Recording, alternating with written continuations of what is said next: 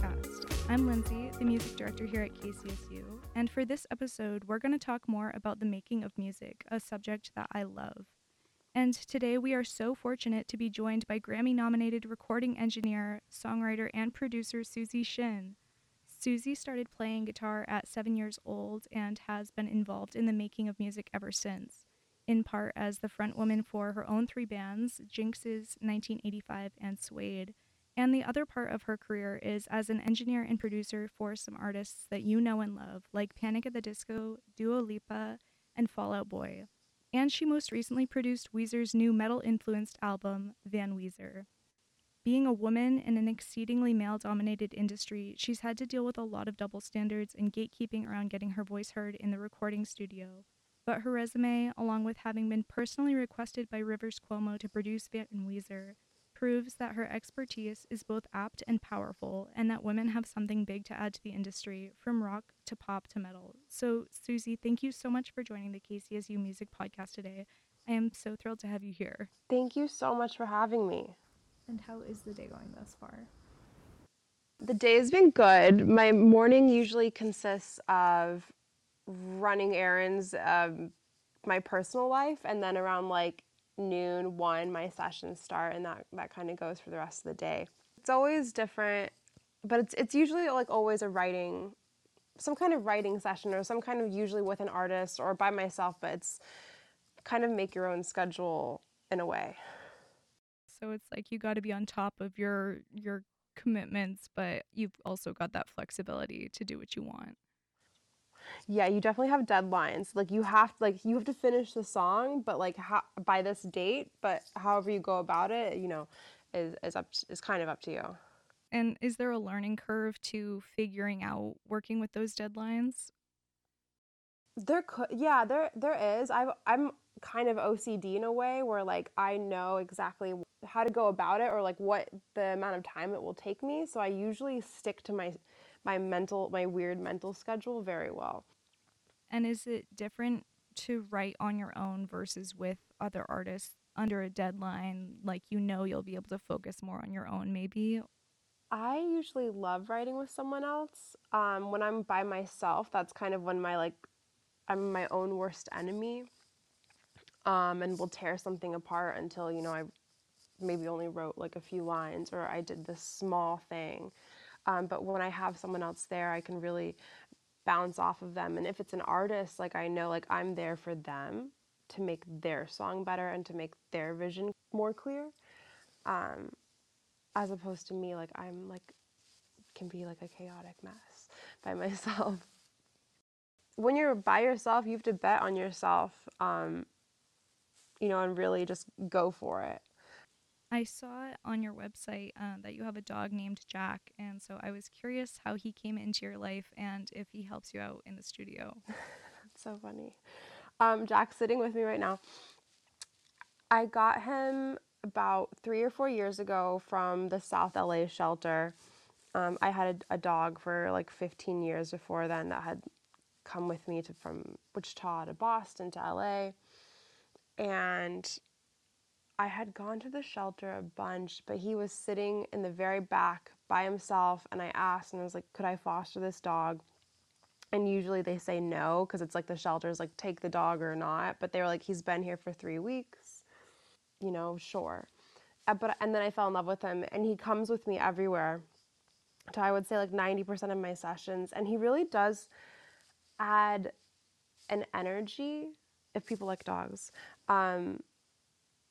that's comforting and makes the room just a little bit more lighter because there's, like a cute furry animal who wants to cuddle with you and sit on your lap. But like in the case of Weezer, like I'm not sure if Rivers was a huge dog person before, but like the two of them just clicked, and it was almost like an emotional support animal in a way for everybody in the room, from like the drum tech to Rivers to me to the engineer and everyone in between. I love that. And I agree. At the beginning of the pandemic, my roommates both got pets, and it just lightened up the house so much. Right. To switch gears, something that I particularly enjoy about Panic at the Disco's more recent albums and Weezer's are the lyrics, and I was wondering if you have part in writing lyrics as well. I do sometimes, but more in the case of like of Panic and Weezer. Like Panic has, Brendan, Jake, and there's like Morgan Kibbe and Sam Hollander and like a small handful of people that are like very exceptional at lyrics. But with Weezer, I more like encourage him to Rivers does his own thing, and like if I'll be like, I don't love this line, or like I wonder if there's a better way to say this line, or like I wonder if the motion of this line could imply this, or like looking at our whole song if it could do this, and encouraging him and kind of like in a way like directing him where to go lyrically. But I don't have like a direct lyrical hands-on aspect of that last album with Rivers. Definitely. And so is kind of shaping sound more of the engineering and producing role, like saying, I think it should sound like this, like let's aim for this sound. It can be. It'll be kind of like the emotion of it, or definitely the sound shaping and what it should sound like, and the engineering aspect of it. But also, it's kind of like an emotional and like a feeling and like what we're going for in a sense of like that too. And do you usually know what that is before starting the song, or does it take on a life of its own as it's created? I think sometimes it takes a life on its own in a way, but I usually have a sense of what I want the end product to sound like when I'm going into it. How do you prepare for a top tier recording session? I have the whole room is set up and mic'd. It depends on what kind of session I'm going into. Like, is it a vocal session? Is it a drum session? But usually, like before the artist steps into the room, the whole studio is ready to sit down and play or sing, and the levels are great, or like 95% great. Maybe the drummer, the vocalist sings for like a minute or something beforehand to dial everything in. Like that's what it's like. I want the artist to come in and like be able to be creative, not be sitting for hours and hours while sounds are getting dialed. Like that's like the biggest thing to me. And then just having like an atmosphere set up to where it's like welcoming and friendly, and it's not cold and it's not pretentious and it's not, like industrial in a sense. Like it's music. It should be fun. What stands out to you when you're producing, and when do you know that you've gotten your best take? What stands out to me when I'm producing? I will try to get a handful of best takes. Like when I'm kind of like, if I can like look away, I don't want to be looking at the screen, but I want to be like listening, and I'm like, oh, that's amazing. And then once I get like one amazing one, I'm like, all right, give me like four more of those. So that when I like fresh ears come back and listen to everything, like again, I'll pick that one, or it still holds up. And when it's to me, when I'm looking for the take, it's always like emotion first, the feeling first. How does it sound? Then like the tuning comes in last, or like the small things that like I can like fix, or not necessarily fix, but like just like polish a little bit. Like those are the bottom tier of like of what's important to me. It's always like the emotion. It's always a performance. And what is that feeling of this is the one? It just feels right. It just feels right, and it feels like a record. Like you don't have to put a bunch of bells and whistles on it. It just is like, oh, that sounds like a recording, like a record. That sounds like what I would listen to in my free time, you know? What are some of your favorite parts of recording and engineering, and how has that changed from when you first started out up until now? I love working with the artist. Best part of producing and recording, I think, is the first time that you hear the song that you're going to work on. I think is really special. And then like at the very end when it's like mixed and you're going back and forth with the mixer X amount of times, and then like, it gets mastered and it's done, and like you're like, wow, like from this idea that maybe was a guitar and a vocal, or parts of a song, to this like completed project. I think is really special and cool. And then at any time I'm with the artist and we're like, all right, today's the day, like we're making the song. Today's the day we're gonna go in and do it. Like I think that it's always special to me. Yeah, you are an instrumentalist and a vocalist. Is there one that you prefer over the other? Singing is super easy for me. Like I don't have a crazy range, but like that always comes naturally. And then guitar's a second, like very close second. Like I'm not a shredder, I'm not like a virtuoso, but like I love, when I have a guitar in my hands and on top of like when I'm writing, if like my vocal, like it always helps to have a good, like even acoustic guitar just there with me. What drives you to continue doing this work? Because it can't have been easy to get where you are. I've never had another option. I've never had another in my head. It's never occurred to me to do anything else. And it's always like I love this. This is fun. This is what I do and I'll always do it. And yeah, I guess that's what's driving me. It's just what I do. When you know, you know. Yeah, I guess so. Who is your inspiration, and do you have any dream collaborations? My inspiration is from everywhere. It comes from like I have a million playlists on my Spotify of sometimes I won't even know the artist, but like everything from like the Beach Boys to the Beatles and Blink 182 to like Biba Do right now and like Nirvana and the Pixies and Weezer like I think right now for me like 90s alternative like Pavement especially is really inspiring me, and that guitar driven kind of alternative rock from a certain decade, like I want it to have a moment in its own way, and I get really excited when I see music having that right now, and I think it's more leaning towards that. My inspiration is from everywhere, like there's new music all the time, like everywhere, like it's really cool that, you can wake up and it changes your world, like literally every day, in one way or another. Yeah, definitely. And it seems exciting and also kind of nerve wracking to be in an industry where it's like you got to keep up. Yeah. Um, it's fun, it's challenging, it like, you know, my research in a way can be like going through Spotify, going onto TikTok, like it's going to live music, or concerts when it's appropriate, but and I think that's a really fun. I'm like very privileged to have that kind of life, to where that's how I discover new music, and that's kind of it's great. I'm trying to think of like the best way to phrase it, but yeah, I just feel very fortunate. I get to like I feel like I get to like always like be young. Like the day that comes where I'm like, I don't get this music, I hate it, it sucks. Like then that's like a day I should be worried about.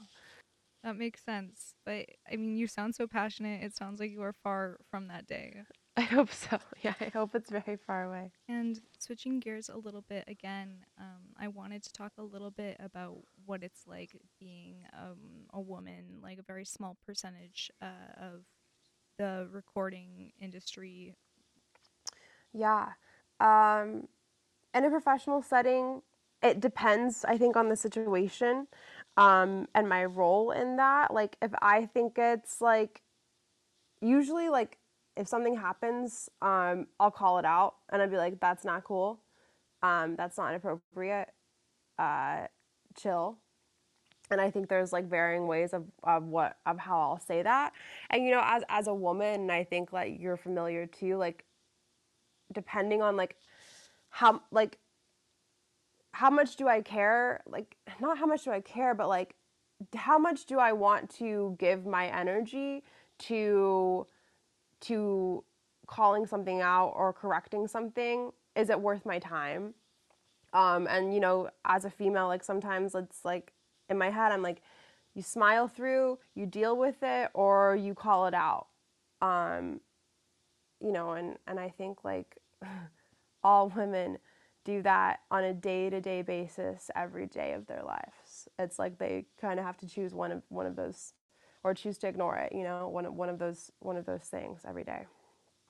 In an article with the Rolling Stone, I saw you mention that you have had to finesse your way through some situations in which men treated you differently based on your gender and appearance. I was wondering, when you're in a sensitive professional setting like that, what do you do to kind of work your way through? I try to make it not a big deal. I try to be like, yo, like chill, like, or like, hey, like maybe that's not the best, or like make a joke out of it, even so. But you know, people don't want to be bad, and people don't mean to be mean. It's just kind of like there's these things, these like walls, um, that have been brought up. Like even like someone pointed out to me the other day, like the idea of like love, and that you have to like catch her. You have to like catch a woman, like how to catch a girlfriend, like all that. And I'm like, that implies that she has to be caught. Like, what a weird, you know, idea and description, like that you have to throw a net over a woman to call her like your wife, or your, you know, it's all, you know, interesting. Yeah, I definitely see what you're saying. Like, it's just tied into the language and the things that you might not even notice are happening. And in all honesty, do women in the recording and engineering industry still have to make themselves fit into a room full of men to be given a voice in there? Like, it seems silly given the fullness of your career, but do mistakes or risks still feel dangerous? It doesn't feel dangerous, and I'm very lucky to say that I work with guys who are awesome and really thoughtful and just like fucking cool. Um, so I feel comfortable, and I feel like I can always, you know, be myself in a room with whoever I've been in the past like 5 years, which is crazy. Um, Asked that question like 10 or like 12 years ago, probably not the same, but I think it's, you know, it's different times now, and I'm very, and I don't know if it's all around the board, but like I'm very fortunate with for the people that I'm in the room with, that they're, you know, they're really, they're good people. And do you eventually get a feel for who's gonna end up being good when you kind of first meet them? Or is it hard to tell? Good as a sense like they're going to be like successful like as an artist, or like good as like, oh, is this gonna like a good or bad person, like do I want to be around them? I was thinking respect wise, but I'd be interested to hear both. I think when like in the first like couple of minutes of meeting an artist, like I am like, oh, I would totally bet on this person, or like, oh, this person, this artist is great, like I totally believe in them. Like I think it's kind of like, again, like if you know, you know, and is there heart in it? um do they have, you know, a sense of self? And then the same with like, do I want to work with this person? Is this person cool? Like, are they good inherently, like, or bad? Like it's the same thing. It's like for everyone, when you go meet somebody, whether it's a date or a work setting or an interview or whatever, like I think there's something inside of you that like is like, yes, this person is great, or like, there's, you know, a warning sign going off. Something that is cool is I've been seeing more projects aimed to get women in the recording industry in the first place. Like Emily Lazar's new nonprofit called Moving the Needle. And so, what do you think the industry has to gain from perspectives other than just cis white men? I think the industry could gain like, I mean, so much. It's infinite. It's the from everything from culture to different, like different perspectives. Like, you know, I think there was a way for a really long time that was just accepted in the norm, and like that's how it was introduced. But I think there's, you know, the possibilities are just like absolutely endless.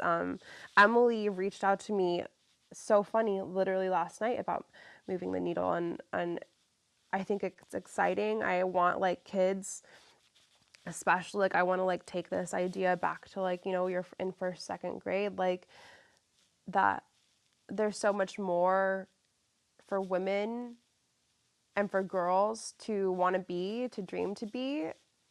And when it comes to music, it was always like, you can be a pop star, you can be a pop star, you can be a rock star, but like there's so much more that's really cool, that I think that, like, you know, for me personally, like I would have loved to have known these things as a little kid. um, and I think they'll, you know, music can just keep getting better and better and more different and just take turns, and we can, I don't know where it will go, but I'm excited for it. I just have a couple more questions for you. So this is a hypothetical that popped to mind when I saw that you were frequently a backing vocalist during the recording process. So say that you join Weezer for a live tour and Rivers says, "We're switching it up, Susie. I want you to be the lead singer for a few songs." It's an arena tour and packed to the nosebleeds. It's kind of like that moment in A Star Is Born. What do you do? That's so funny.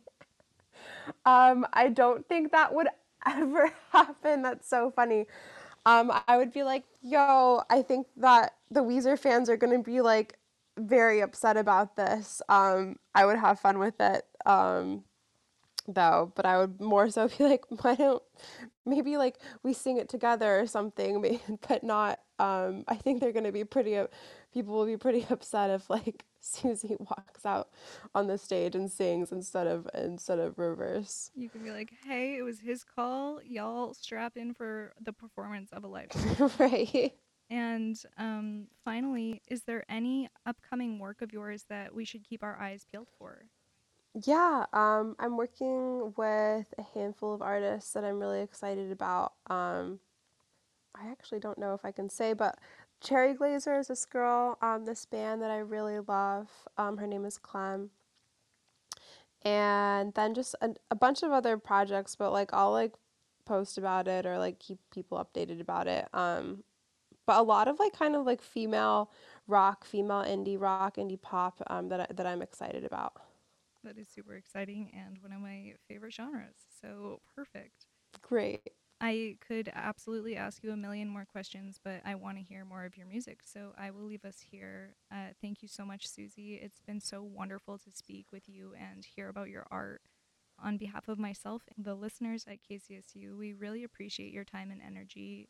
You are a powerhouse and a wonderful influence for young women everywhere and just people trying to record because your stuff is wonderful. And we are so lucky to have you on the podcast today. So thank you. Thank you so much for having me. It's been fun. It's been wonderful. And make sure you check out Weezer's new album that Susie produced. It's called Van Weezer, and that is supposed to be out on May 7th. And if you want to keep up with what she's making and who she's working with, you can follow her at Susie Shin, Shin with 2 N's, on Instagram and Twitter, or find her on her website. Thank you so much. Thank you.